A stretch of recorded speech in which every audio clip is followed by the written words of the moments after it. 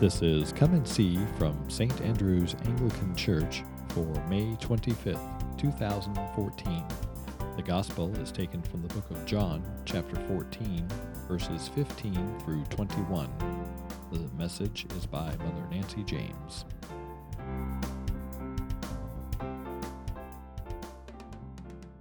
Got something else. Who knows what today is?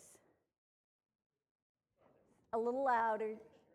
Rogation Sunday. What does that mean? Haven't got a clue. Okay. Well, it's a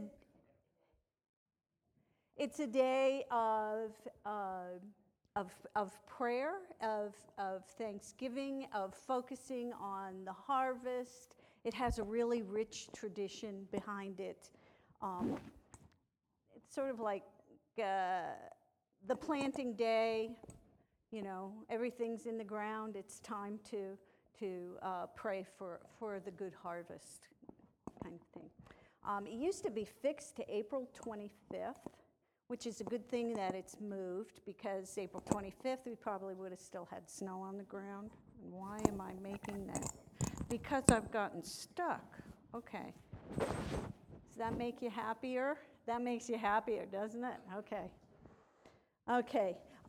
It grew out of a pagan festival called Robigalia, where they would walk around formally through their fields and pray for protection of their crops from mildew. So it can tell you how far back that goes, that was the biggest problem that they had.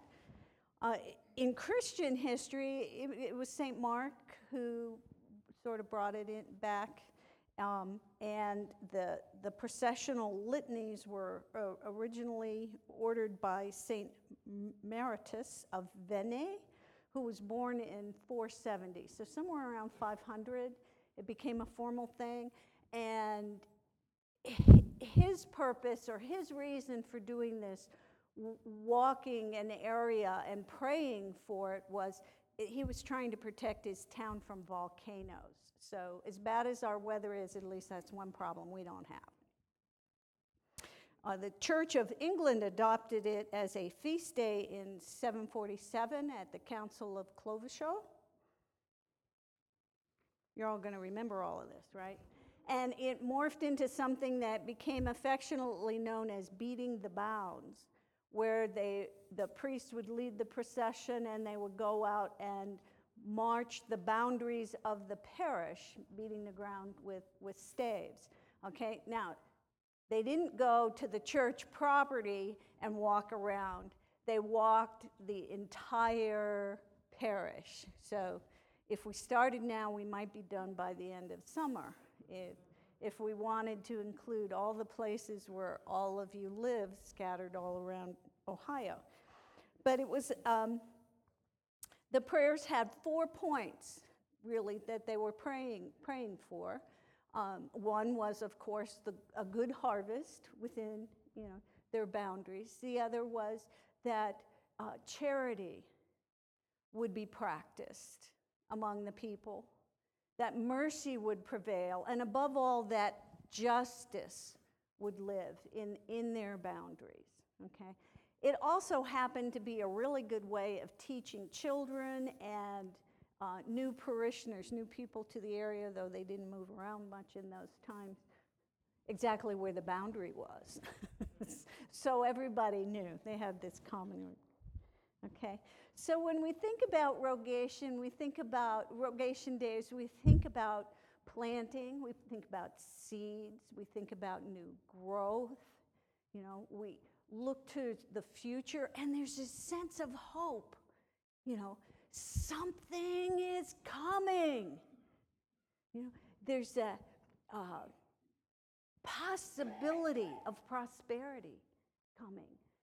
We look to the future with the expectation and a hope and a question. I wonder what's coming. So that's sort of the theme of rogation. And if we pay attention, we can see all of these things at work around us, not just today, but always. Now, rogare is the Latin word that this all comes from. And interestingly, rogare means ask. Ask. And in the Latin, so I went to the Vulgate, which is the first Bible totally Latin, and this word only appears 8 times. It appears in the Old Testament and the New Testament equally. And in looking at when this word is used, it is always used at a time not just of asking, like, hey, you got a fork? Can I, borrow $1? Could you pick that up? It's not that kind of ask, but it's an ask that is associated with a lot of passion and a commitment. Daniel uses it, and he says, "Then I turned to the Lord God to seek an answer by prayer and supplication with fasting, sackcloth, and ashes."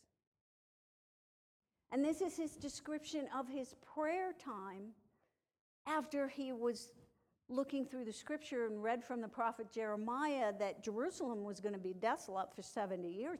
And he's just consumed with this passion to pray for them. And he's praying for all of Israel. And in the New Testament, in Matthew,